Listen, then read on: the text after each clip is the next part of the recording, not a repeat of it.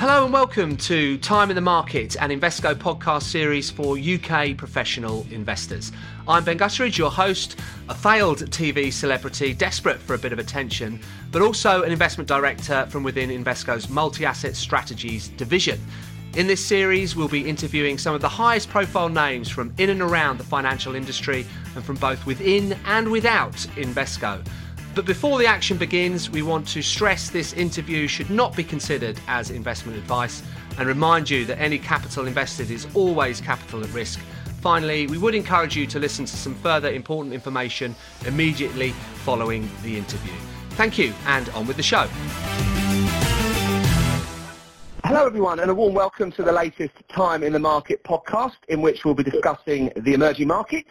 And to help us navigate this fascinating and often emotive area of investing, gives me great pleasure to introduce an industry titan and a fund manager I've long admired and followed, Fidelity's head of emerging markets, Nick Price. Nick, welcome to the podcast. How are you? Thanks, Ben. Yeah, very well. That's very kind and somewhat flattering. Well deserved, and look, I am genuinely thrilled to get this opportunity to speak to you, not least because, goodness me, you're on holiday, so how generous of you to give up your time. And of course our focus today will be, as I said, emerging markets. But to kick off, we have 10 quick fire questions to help us learn a little bit more about our guest, both as an investor and a person, and this is sort of known throughout the social media world as prefer or defer. You simply tell us which option you prefer, but if it's too tricky, you can, of course, defer. You happy to play along, Nick? Yes, fire away. Okay, good man, let's do it. Okay, Asia or Latin America? Asia. India or China? India. Dollar or RMB? Dollar. Tech or banks? Banks. Insurance or energy? Defer. Macro or stock picking? Stock picking. Media or research? Research. Restaurant or gymnasium? Both. Le Bleu or the All Blacks? Le Bleu. Warren Buffett or Francois Pienaar? Oh, tough one. But Warren Buffett. Wow, well done, Nick. Beautifully navigated. Some tricky ones in there, I thought. Pausing here and there. I think I'll be aligned with you on a lot of that. Other than, of course, as everyone knows, I prefer media to research. But other than that, I think we're pretty aligned. So thanks, Nick, for being such a good sport, and sets us up for more of a conversation on a more in-depth conversation on emerging markets. So I'll let you catch your breath. I'll pose our first proper question, and relates to the manufacturing sector, which I think we can all observe, or seemingly from the data, is in a bit of a slump. And we might assume that that's been pretty bad news for emerging markets, given the importance of manufacturing to those economies. So the opener then, Nick, is can emerging markets sort of perform if this manufacturing slump persists, or are you seeing any signs that perhaps this slump might be turning around? Yeah, no, it's a great question, Ben. So, look, I think if one takes a step back, the advent of COVID saw huge consumption of material products. As everyone was staying at home, COVID lifted, and naturally everyone was looking for experiences, dining out, going on holiday, and hence the service sector's been strong. I think a couple of points to make here. The strong dynamic of consumption of goods versus services will sort of ameliorate over time and get more balanced. So I'm not overly concerned about manufacturing versus services, and I do think manufacturing will come back. It's also, if you look at it from an Asian perspective, there's been a particularly weak tech cycle. No new real innovation in things like the iPhone, and that's also impacted a lot of the manufacturing segment. But ultimately that will be reinvigorated. There will be new products that will come out. So I think manufacturing will come back. That will be good for the Asian manufacturers. But I do think also emerging markets can perform regardless of that. And part of that relates to both the valuations and I would say where interest rates are in emerging markets. Okay, great. And no doubt there are some outstanding companies that you think can perform. And I'd like to talk a little bit about those companies. But on the subject of interest rates, though, deferring back to developed markets, and unfortunately, this is sort of levied at emerging markets a lot. So apologies for the lack of innovation in my question. But in the short term, people are a little bit more optimistic about growth, pushing back recession dates, perhaps indefinitely. But shorter term expectations aside, we are in this sort of higher for longer interest rate regime. It doesn't seem too reckless to suggest we might get a recession over the next sort of 12 months, and that could be bad news for demand. Could see the dollar strengthen. I mean, are those sorts of things like a big worry for you, or do you just have to sort of get on and do your thing? So look, I mean, we're very stock picking focused, but my perspective on the sort of U.S. interest rate cycle, which one can't avoid no matter what segments of the market you're investing in, and I've been fairly consistent on this for some time, is that we're likely to see quite a significant fall off in rates in the near term. So we've had some pretty I'd say positive or low CPI prints. The UK yesterday, but the US, it's at 3% CPI and falling. Short-term rates are closer to 5%. So I think there is now scope. We have real rates, and we have a scope for a rate-cutting cycle. I think in the near term. The medium-term picture is one where I do think we have more structural inflation for many reasons. For the nearshoring or reshoring of production, deglobalization. Many reasons I think that we'll see sort of slightly higher inflation. But the near-term picture, this cycle I think is firmly down. And the other point I'd make on the dollar is the US can't live with high rates. I mean, none of the developed economies can really live with high rates because debt to GDPs are north of 100%. And if you're going to keep interest rates at 5 or 6% for prolonged periods of time, it's just going to consume way too much of the budget, of the tax revenues of the country.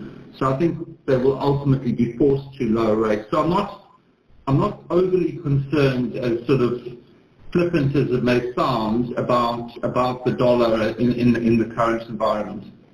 Okay, no, that's a very interesting take. Yeah, I don't think that's necessarily the consensus out there, but it's hard to pinpoint where exactly the consensus is. Would be keen to touch on a point you made earlier about the interest rate regime in emerging markets. Is that a reflection? You think inflationary pressures are less pervasive there, and there could be sort of a cutting cycle there, or sorry, what was it that you think is sort of a positive for the interest rate outlook in emerging markets?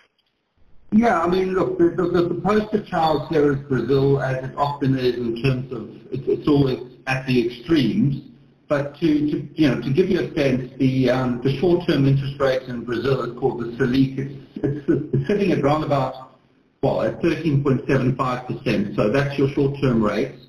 Current CPI prints, so inflation prints, are around about 3. So as an investor in short-term money markets, for want of a better word, in Brazil, you're picking up a 10% real return on your money. That's versus in the US, it's about 2% real. So, very significant real rates, and that is mirrored to a lesser extent in other markets, Mexico, South Africa, Indonesia, etc. So, I think there is a real scope. The markets have been sitting under, I'd say, pretty tight monetary conditions, and I think there really is some scope for that to ease. And so that was where the comment was placed. It was sort of really on this sort of very high real rate and therefore pretty restrictive monetary environment. Okay, great. Thanks, Nick. And then if I flip to my sort of final macro question then, and relates to sort of the China reopening story, which I think is sort of widely considered to be disappointing, and just thinking about how that troubles you, or whether you are enthused that perhaps you might get something of an emphatic stimulative response. How how are you assessing that combination? Yeah, look, I think certainly it's disappointed most market participants. The weakness of the Chinese economy in terms of its opening up post-COVID. The Chinese consumers through COVID, no different to consumers in the rest of the world in COVID, they saved about $1.6, $1.7 trillion of excess savings, simply because you had nowhere to spend the money, similar to the UK and the US experience. And that should leave the consumer in a very good position, and allied to the fact that savings rates are the highest in any of the major economies globally and have been consistently for the past decade. So, the weakness, I think, is sort of put down at a couple of points. The first is the property sector, which I think is going to struggle for some time.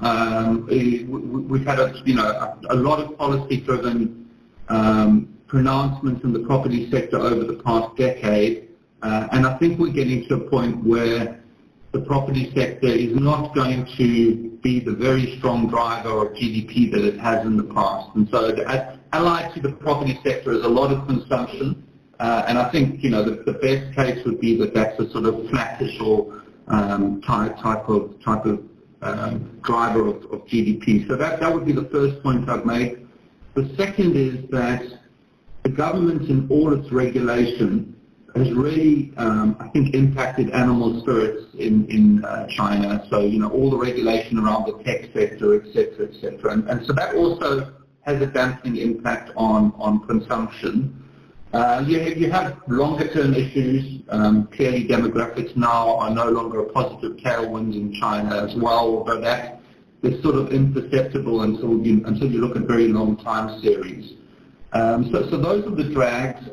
Some of it is structural, but I do think we'll continue to see the Chinese doing their best to stimulate. Every single day we get snippets of local stimulation, local Shanghai or Guangzhou stimulating. And so I think this consumption area will get better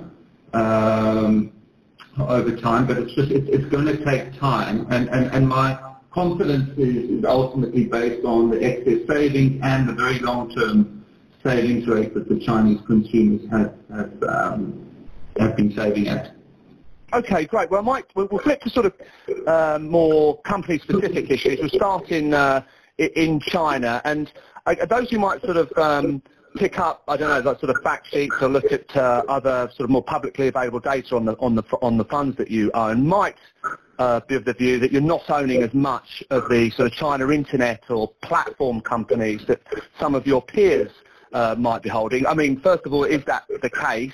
And why might that be the case? I mean, we assume that those holding it like the look of the valuation and sort of think about the growth prospects and think about maybe regulation being past its peak. So are you holding less, and why might that be? Yeah, look, Ben, I'm not sure if I own less or more versus my peers. Yeah, okay. I sort of tend to just focus on the fund per se. But let me give you my perspective on the Chinese platform or internet companies, the likes of Alibaba, Tencent, etc. Look, in aggregate, I think we are through the worst of the regulatory onslaught. That's very clear. There have been very clear pronouncements from the highest leadership in China. They are looking for these companies to take a lead in AI development. And so I think there's a bit of a quid pro quo going on with these companies. And then secondly, I would say that I think the valuations are in aggregate cheap. Whichever way you cut it, I think valuations are cheap. But ultimately, the asset test is, do these companies return capital to shareholders? Because there is no point owning these businesses unless they return capital to shareholders. And actually, the answer is quite encouraging here because, if you run through some of the holdings we have, so Alibaba's in the midst of a $20 billion buyback. They're going to spin out businesses like Ant Financial Justice in its entirety. trading on single-digit earnings. If you look at the likes of NetEase, which is one of the large game developers in China and globally, they are buying back 5 billion. By reference, their market cap is just north of 50 billion. VIP Shop, which is an online version of TK Maxx, that's buying back 1 billion. Its market cap is 7 billion. So I guess my answer in summary is we're probably against the benchmark about neutral, but heavily weighted towards those businesses that are actually buying back shares. And fortunately, there are quite a few of those. Okay, well, thanks for illuminating us as to where you are, I guess, you sort of relative, as you say, to benchmarks, but where you're favouring and things you like. I mean, again, could be wrong here, but again, looking at these sort of fact sheets, it seems as though like a TSMC, Samsung, SK Hynix are things you do like, and as we know, they're clearly integrated, a key part of the semiconductor industry. I mean, is it that's why you hold them? Is it you like the semiconductor industry, or is there sort of more to these businesses that that give you the appeal? No, you're absolutely right in terms of the holdings in TSMC, Samsung, SK Hynix, and really the buy thesis is predicated on a couple of things. The first one is valuation. You've got the likes of TSMC still trading towards the bottom of its 10-year range. It's trading on low teens price earnings multiple. Now, for those people who are looking towards the US market, you've got NVIDIA. I don't even know what multiple it's trading on. Maybe clinging on to double digit, but teaching on triple probably. Yeah, I think that's exactly where I was going. I think it's sort of closer to triple digit. And every single NVIDIA chip is manufactured by TSMC. So NVIDIA doesn't have a business without TSMC, just to put it in context. So you have an almost 10x difference in the way in which the market is treating these stocks. I'm not decrying NVIDIA in any shape or form. They are the cornerstone of AI, but just the discrepancy is enormous. And then you've got the memory sector, so that's the Samsung Electronics and SK Hynix. As a reminder, there are only 3 players there. So part of the thesis is, step one is valuation, and the second part of the thesis is this is a consolidated industry. In the case of TSMC, they effectively are 95% of the sort of leading edge semiconductor chips. So if you're trying to do something very clever like NVIDIA, Qualcomm, etc., you need their expertise. And then within the memory segment, you've got only 3 players. So it's a consolidated sector. And it's a cyclical sector as well. For sure, there's a lot of inventory stocking and restocking, and we bought these, I guess, into the sort of nadir of the news, the worst news flow, and things are just about starting to get a bit better across the sector. The stocks obviously move ahead of that, and of course, AI will play a significant role both in the amount of information that's needed, so memory, and also the processing of that information. That's the likes of TSMC or NVIDIA. So I think, in a nutshell, that's the reason why we own those stocks and remain optimistic about them. Okay, great. And beyond the fabulous sort of technology companies you see in emerging markets, we often sort of a narrative that's laid out is how exciting it is to be attached to the sort of emerging consumer, emerging middle class, and to one way to play that is to allocate to insurance businesses. As people buy more stuff, they want more insurance products and want more savings products, and it's a really compelling story. But things like companies like AIA, Ping An, China Life haven't necessarily been great stocks over recent sort of years. Perhaps I'm being harsh, but what's holding those stocks back, and how might that improve? Yeah, Ben, look, you're absolutely right. I sort of differentiate amongst those leading insurers, predominantly with a China focus. and think AIA is by far the highest quality of those. I think there are a couple of factors at play here. I think the market's got it wrong to start with. But I think that probably the predominant factor is one where people are cautious about China, and I think that's obviously the recovery out of COVID has been a concern. But there's also geopolitical elements. After the sort of chastening experience of Russia and the Ukraine, people are very nervous about China, Taiwan, and so you only have to look at flow data to see a big shift into the likes of India versus China, etc. But to give you some context in AIA, their most recent results, they saw 28% value of new business growth. I mean, that's a fantastic number. Okay, admittedly, we're still in this sort of awkward period of comparing against, still partially lockdown periods. But I think what's going on there is the Chinese have famously very high savings rates, 30% plus. They've traditionally put that into property and into wealth management products, which were closely tied to property. And that's no longer as viable a destination for savings. In addition, the Bank of China has been reducing rates to try and help stimulate the economy, so you don't get much when you invest into deposits at a bank. And so I think there is a real impetus in terms of people taking out, Chinese citizens taking out insurance policies as an investment product. And hence we've seen this very strong value of new business growth out of AIA. So I think the market has got it wrong. By the way, AIA is another company that's buying back shares every single day in the marketplace and trading it towards its 10-year lows. So the market hasn't treated the stocks particularly well, but therein hopefully lies the opportunity. Yeah. Okay. Yeah. Nicely put. Now, to sort of close out with a couple of sort of regional questions. In the prefer or defer round, you highlighted how much you preferred India over China. Can you talk us through some of the reasons behind that and why India's outperformance of China might persist? Yeah. So look, India's got a number of positive tailwinds. It's generally had them. Those tailwinds have persisted for some time, but probably are in an even better place today. So the first one I'll point to is actually the capital cycle. So the Indian financial system is separated into state banks and private banks.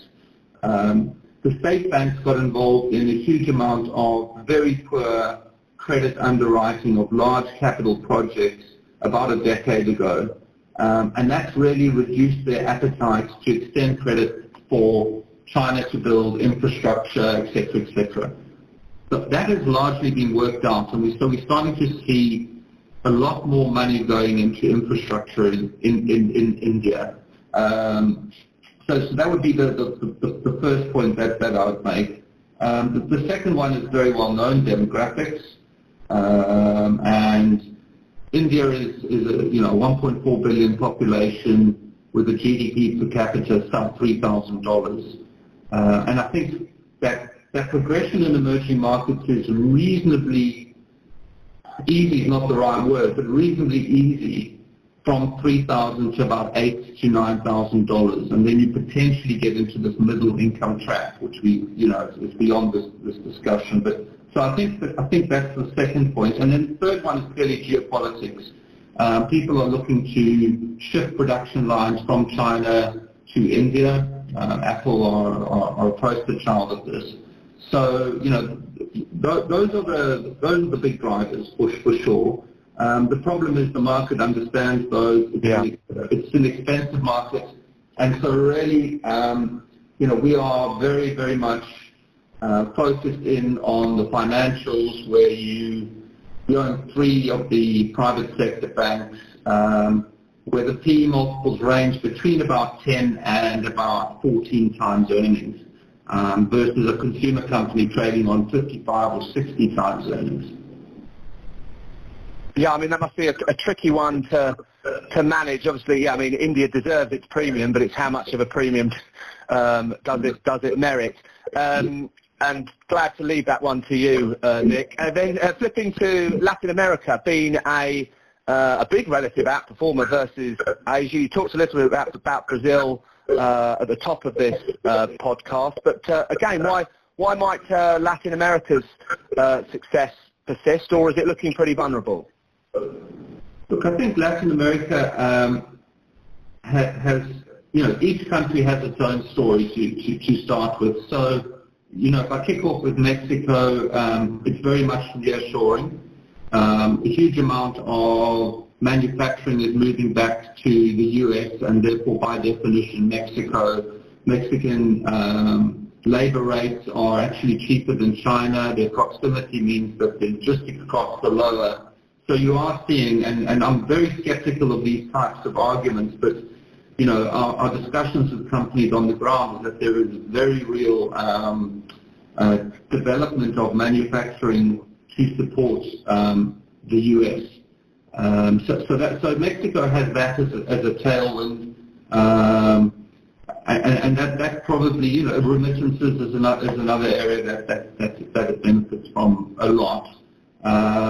In Mexico, we have rather limited opportunity set. It's quite a static opportunity set in terms of stocks, but we'll own, for example, one of the leading airport operators, where there's still a huge propensity of people to switch from bus travel to airline travel, for example. Switching to Brazil, which is the biggest market, there I think the real rate levels are probably the most favorable comments in that we're talking about 10% real rates, almost 14% nominal rates in Brazil, and so there's going to be a very significant rate cutting cycle in Brazil, which will provide a lot of impetus to consumer-related activity. And so those are the nearer-term factors. I think medium-term, there are good demographics in Latin America. There's a good agricultural base and mining base, and those are probably the key factors I'd highlight. Okay, thanks, Nick. I'm sort of going to close out now with a rather blunt question, simply to get a sense of how enthusiastic you are about the asset class, emerging market equities overall, and whether it's out-and-out optimism, whether there's any caution, or how you feel about how that level of enthusiasm relative to points in history, a sense of how bullish you are, if you like, about emerging markets. Yeah, look, I'm a rather grizzled investor in emerging markets. Not in person, Nick. No. Probably in person as well. So, I was reflecting back, actually looking at the index over the course of the last, 14 years, which has been flat. The dollar index, it excludes dividends, so you'd add a little bit, probably 2.5% a year for that. But, this index has sort of flattened to deceive over the course of the last 14, 15 years. But what we have is multiples at multi-decade lows. It's in fact generally trading as cheap as it has. Obviously China bears big weight in that, and China's in single-digit PE multiples. I think you're seeing good shareholder behavior from the company, so capital returns, cash returns in the forms of dividends and buybacks. And so actually when I look forward, I'm optimistic about the asset class. It will remain volatile. It's given plenty of grey hairs, but I think the next decade will see some decent returns. And what are decent returns? I would like to think you should be getting somewhere in the range of 7 to 10, 11, 12%, that type of level. As mentioned, just looking at a large number of the corporate bonds today, you can pick up 7 or 8% in dollars. So I think given the underperformance of the asset class over many years, valuations are very attractive. Okay, great. Well, nice positive way to finish. Thoughtful, but yeah, on balance, pretty encouraging. So thank you, Nick. Look, really enjoyed the conversation, and wishing you, all the best with the second half of the year and beyond, and hopefully in the short term, I hope you enjoy your holiday and you aren't disturbed much more by pesky clients and journalists and requests such as this. But look, really thank you for your time. Our biggest thanks, of course, to our audience. I really appreciate you being with us. Any follow-up questions for Invesco, please get in touch with your relationship manager or reach out to myself on LinkedIn. But other than that, thanks again for being with us. Have a great summer, and hopefully you can join us next month for our next Time in the Market podcast. Listeners should be aware of the following investment risks. The value of investments and any income will fluctuate. This may partly be the result of exchange rate fluctuations, and investors may not get back the full amount invested. Other important information for listeners. This podcast is intended for UK professional clients only and is not for consumer use. Views and opinions are based on current market conditions and are subject to change. This is marketing material and not financial advice. It is not intended as a recommendation to buy or sell any particular asset class, security or strategy.